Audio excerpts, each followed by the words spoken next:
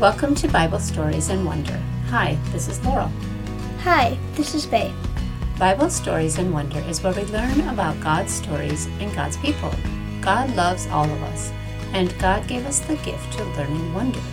Let's get ready for our story by taking a nice deep breath to prepare ourselves.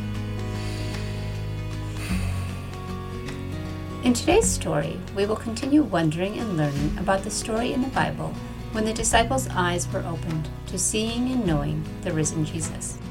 Even when Jesus was not in front of their eyes, they believed. We feel the power of the resurrection of Jesus, and we know Jesus died for our sins. The road to Emmaus is a story when we hear about a couple of Jesus' disciples. They were sad and walking away from Jerusalem, where their friend Jesus had just been crucified. They had heard from Mary Magdalene and the women who saw the risen Jesus.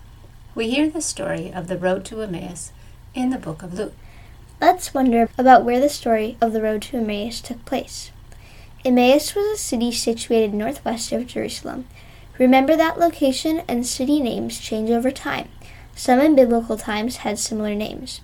Bible experts continue to debate which city of Emmaus the book of Luke mentions in our story. Emmaus was between Jerusalem and the Mediterranean Sea. We estimate that the road to travel between Jerusalem and Emmaus was roughly between 8 and 18 miles, which if you were walking is a very long distance. Remember, people in biblical times walked everywhere they traveled. And who are the people in our story? 11 followers of Jesus came to see him in this story. We also hear about Cleopas and the other disciple who went to gather the other disciples from Jerusalem to come see Jesus. 2 disciples, Cleopas and another disciple, were traveling the road to Emmaus when they met Jesus.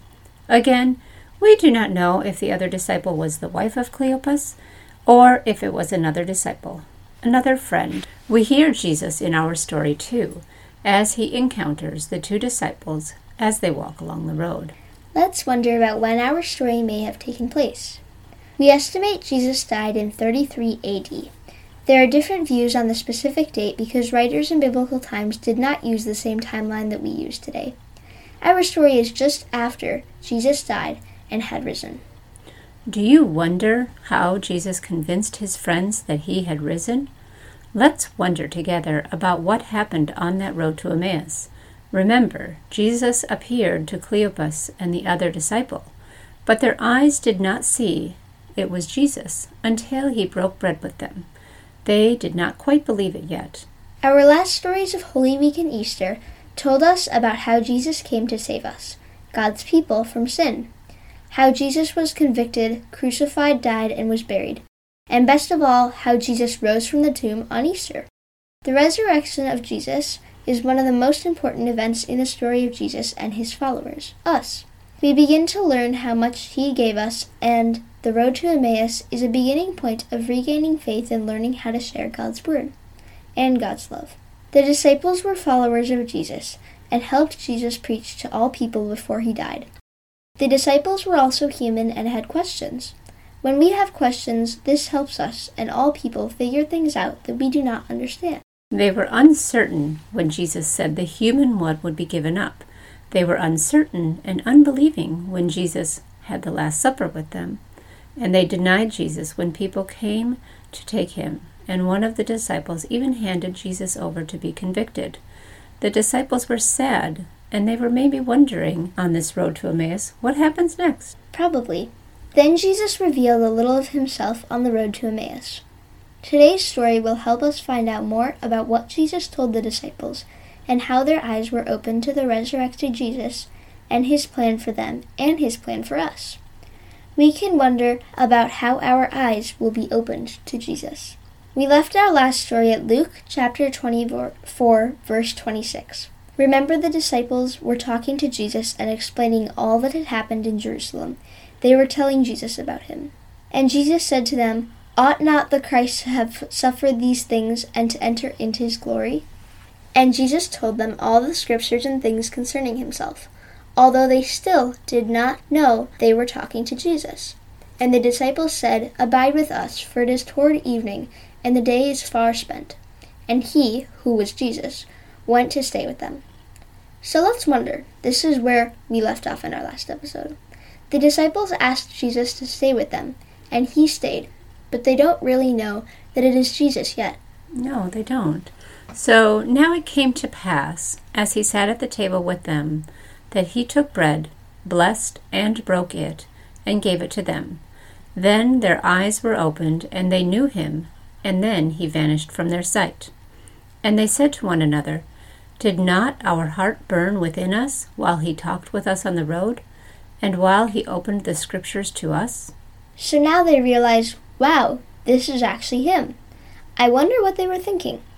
The book of Luke continues.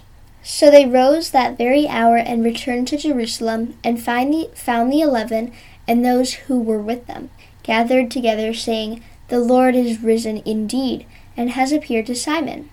And they told about the things that had happened on the road, and how he was known to them in the breaking of the bread.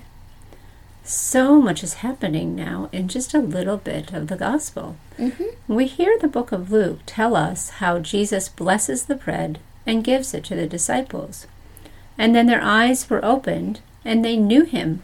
But then all of a sudden he vanishes. This is very confusing. Very confusing. And they had to be amazed or scared, I don't know.